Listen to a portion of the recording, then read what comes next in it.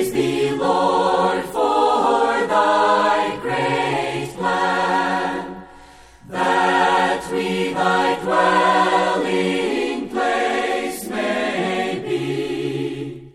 Welcome to Life Study of the Bible with Witness Lee, presented by Living Stream Ministry. These life studies explore every book in the Bible from the perspective of the believer's enjoyment and experience of God's divine life in Christ through the Holy Spirit. These messages unveil how the Scriptures can be living and more than mere doctrine to man.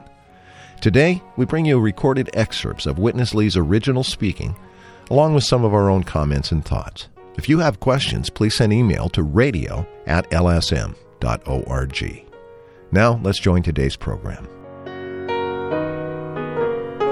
Today we come to a message that has to do with the attributes of God, particularly His righteousness, His holiness, and His glory. The message of Romans is how God's full salvation not only saves us from eternal perdition, but brings us all the way into His glorious expression. This is the gospel of God in Romans. And once again, it's our focus on today's Life Study of the Bible with Witness Lee, a program that's provided by Living Stream Ministry. The Life Study of the Bible was a significant achievement of a faithful servant of Christ. Witness Lee devoted more than 20 years of his life to this book-by-book exposition of the entire Bible, emphasizing life.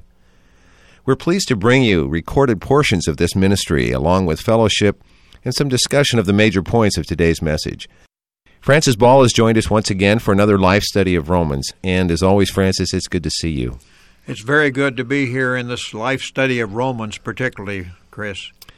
We're kind of in the home stretch, Francis, about 8 programs to go. We have a marvelous message today looking at some of the attributes of God, 3 particularly, and these involve us directly, and those are His righteousness, His holiness, and His glory. I wonder if you'd give us a little background. Well, it's marvelous to consider the attributes of God. I think most people, when they think of God's attributes, they just consider God as love, God is kind, God is good, God is sovereign.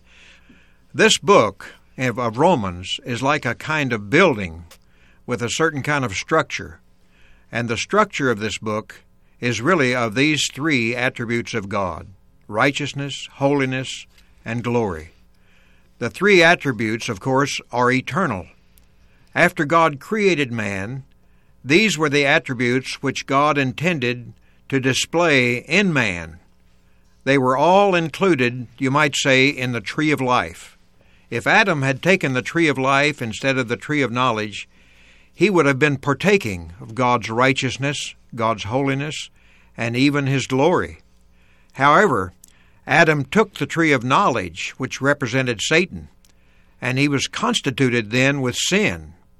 Actually, our sins are opposite God's righteousness, and of course against God's holiness, and certainly don't express His glory.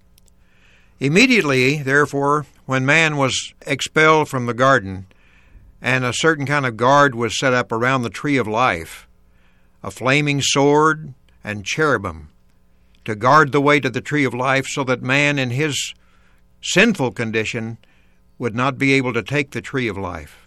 God's righteousness is demonstrated by the sword to kill the sinner, and God's holiness is demonstrated by the flame, which is to burn us, and God's glory is demonstrated by the cherubim who keep an eye over us, demanding and charging. These are the 3 attributes of God which are the requirements which must be met in order for God to come into man and to be His life. Francis, this is marvelous. Normally, as you mentioned, the kind of attributes we typically think of love and His mercy and His kindness, are things that we do feel some appropriation of, I think. But when we get into these matters of God's righteousness and His holiness and His glory, I think our tendency is to think that they are so far detached from anything that we could really experience. But we're going to see today these very much concern us directly in God's salvation plan. I believe that's right. Let's join Witness Lee now with this marvelous life study. The dispensation of the triune God is according to something. number one, and through something, and number two, and into something, issuing, resulting in something. According to what? According to God's righteousness. According. Then through what? Through God's holiness. And then into what? Resulting in what? His glory. 4 words are crucial. Dispensation, righteousness, holiness, and glory. Righteousness is the basic requirement of God. God's first requirement is righteousness. We all know that the Bible reveals to us a kind of a transaction between man and God, a kind of relationship between God and man. There's a kind of transaction, there's a kind of traffic, there's a kind of relationship. I tell you, if you do know the Bible, you could see this transaction, this communication, traffic, fellowship, relationship between God and man is always based upon what? Righteousness. Righteousness, the first requirement. And then following righteousness, you have the second requirement. That is holiness. Holiness. And following holiness, there is the third requirement. Very few people see this. And that is God's glory. 3 divine attributes standing, even rising up in the whole universe and keeping their eyes over us. What are these 3 things? Righteousness, holiness, glory. If you read Genesis 3 to the end, and that was a chapter of man's fall. Man became sinful. Right away, what came in? The cherubim came in, and the flaming sword came in to shut up the entry to the tree of life. And these 3 things, the cherubim, the flame, and the sword, signify exactly God's glory, God's holiness, and God's righteousness. For the communication between you and God, for the traffic between you and God, for the relationship between us and God, I tell you, 3 things must be fully taken care of. So God's dispensation is according to His righteousness. And His righteousness required you and me to die. If you and I die, we perish. But God doesn't like to see we perish. So He set up a substitute. That is His Son, Jesus Christ. He died on the cross for you and me, according to God's righteousness, to fulfill God's requirement. Christ died on the cross to fulfill God's righteous requirement for the purpose that the righteous God may dispense Himself into you. Here's a very, very simple illustration. You are a glass full of what? Dirt. Dirty. You are full of dirt.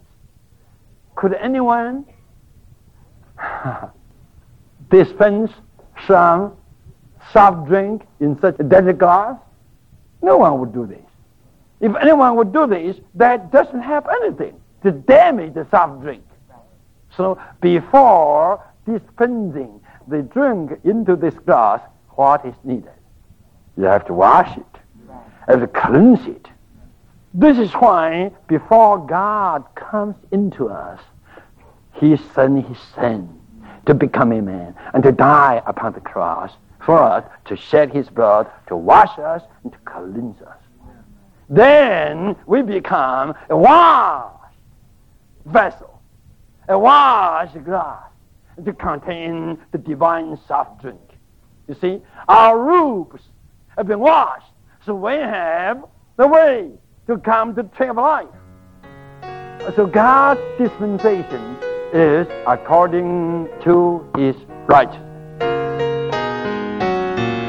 Francis, though Witness Lee mentioned all three of these attributes in this first portion, let's focus on the first one, righteousness, God's righteousness. We had a marvelous message dealing with God's dispensing, and it showed up again here today, but specifically, what does it mean that His dispensing is according to righteousness? Well, this is quite a question because so many people have the concept that since God is love and since Christ died for us and saved us, we just think mostly in those terms and feel that He'll just come and do for us whatever we want Him to do and whatever we need Him to do to take care of us no matter what. But that kind of thought absolutely ignores God's righteousness. God's righteousness is the very base for everything that He does. It requires His judgment on sinners to be carried out. It's not just that a loving Father would receive us, disregarding His righteousness. No, none of God's attributes nullifies any other attribute of God. Righteousness is a big item in the book of Romans, and that word occurs a good number of times, especially in chapter 3, also chapter 5.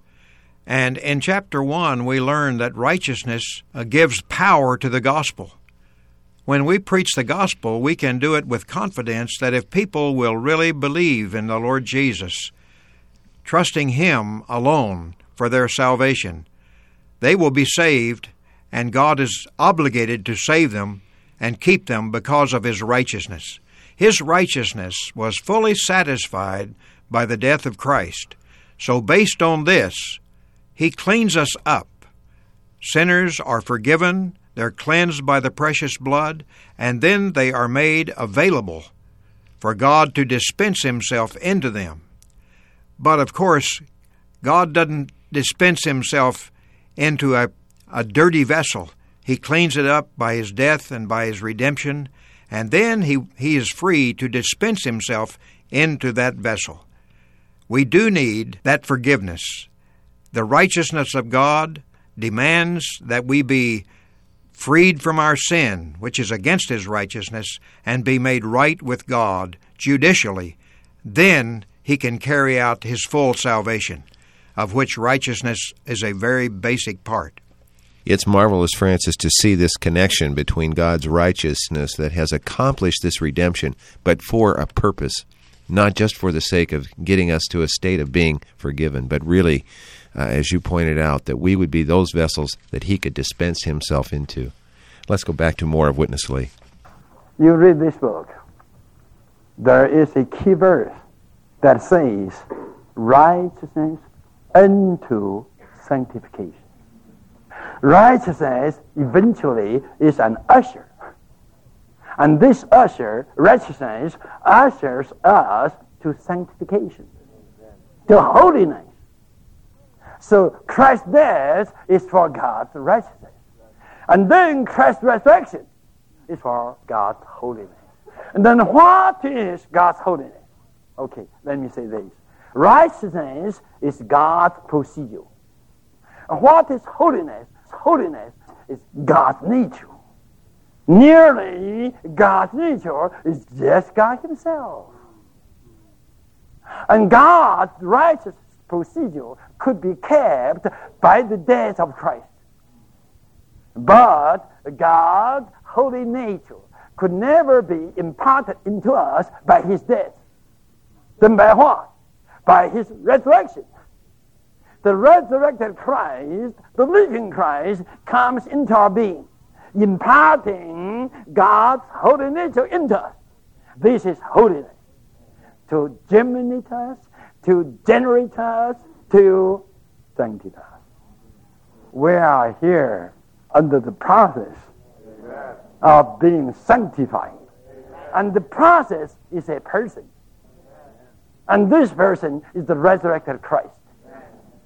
And this resurrected Christ is our sanctification. He is not only our holiness, He is the very action of holiness. And the action of holiness is sanctification. Holiness is just the element. And sanctification is the action of the element. It's the element in the action. You are not only under the process of holiness, but you are under the process of sanctification. Resurrection is for sanctification. It will last until He comes back. Then you may ask me, when glorification begins? I have to tell you, it has begun already with the ascension of Christ and consummates with the coming back of Christ. This glorification begins with Christ's ascension. Christ's ascension is for glory. His death is for righteousness. His resurrection is for sanctification. And His ascension is for glory. Amen. Nothing can be so much for God's glory as Christ's ascension. Christ's death is for God's righteousness. Christ's resurrection is for God's sanctification. And Christ's ascension is for God's glory. But the ascension of Christ didn't consummate God's glory. The consummation of God's glory will be the coming back of Christ. When Christ comes back, His second coming will consummate the glorification of God within all His saints. Francis, if we look at the second of the three of today's topics, holiness, it's interesting to me that the death of Christ fully satisfied God's righteousness, but His death could never impart God's holiness to us or into us. How is that, Francis? Well, His righteousness is satisfied by the death of Christ because Christ took away sin by His death. He was the Lamb of God who took away the sin of the world. But, Chris, this question that you ask opens a way to consider the shortage in much of today's teaching among Christians about God's salvation. I don't say that what is taught is necessarily wrong, but I do say that it is short of the revelation of God's complete salvation. And this matter of holiness is one area where there's been a lot of misstep. I have many Christian friends that have not been helped to go beyond just the matter of redemption by the blood of Christ in their realization and appreciation of their salvation.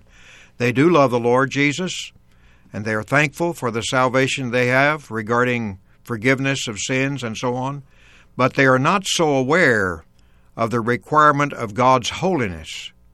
This requires us to have the very nature of God Himself imparted into us. Holiness is God's nature. We cannot be holy by our effort, by our religious activity, but we have to have a very holy element imparted into us. That means that God redeemed us to make us fit vessels to come into, and now He puts His life, His holy nature into us by dispensing Himself. Brother Lee pointed out that righteousness is the way God does things. That's His procedure.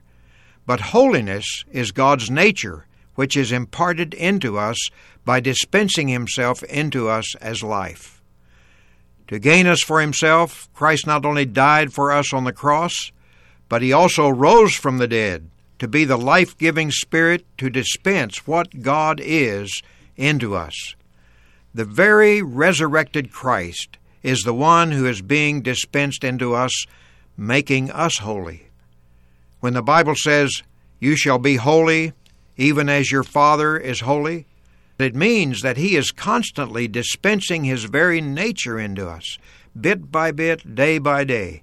His nature is holy, and as He dispenses Himself into us through our opening up to Him, we receive the sanctifying effect of this dispensing. This is the way He works in us as soon as we are redeemed and we begin to experience His righteousness, we are being dispensed into, making us holy in life, so that it is Christ who lives in us until He comes back. Marvelous. Francis, we've seen something of God's righteousness in His relationship to us, and now His holiness. We still have glory yet to go. Let's rejoin Witness Lee. We all have to see we are in His ascension. That means what? We are in His glory. But this is too objective. We need the subjective experience. That is what? Hallelujah. I have been crucified with Christ. This is righteousness. Now, it is no more I, but Christ lives in me. What is this? Holiness. This is holiness. This holiness. The triune God is fully dispensed into my being. Then the result is glory. Unto glory. According to righteousness, through holiness, unto glory. Here is not only righteousness, not only holiness, but glory. I tell you, this is the book of Romans. For years, the church has never touched this depth.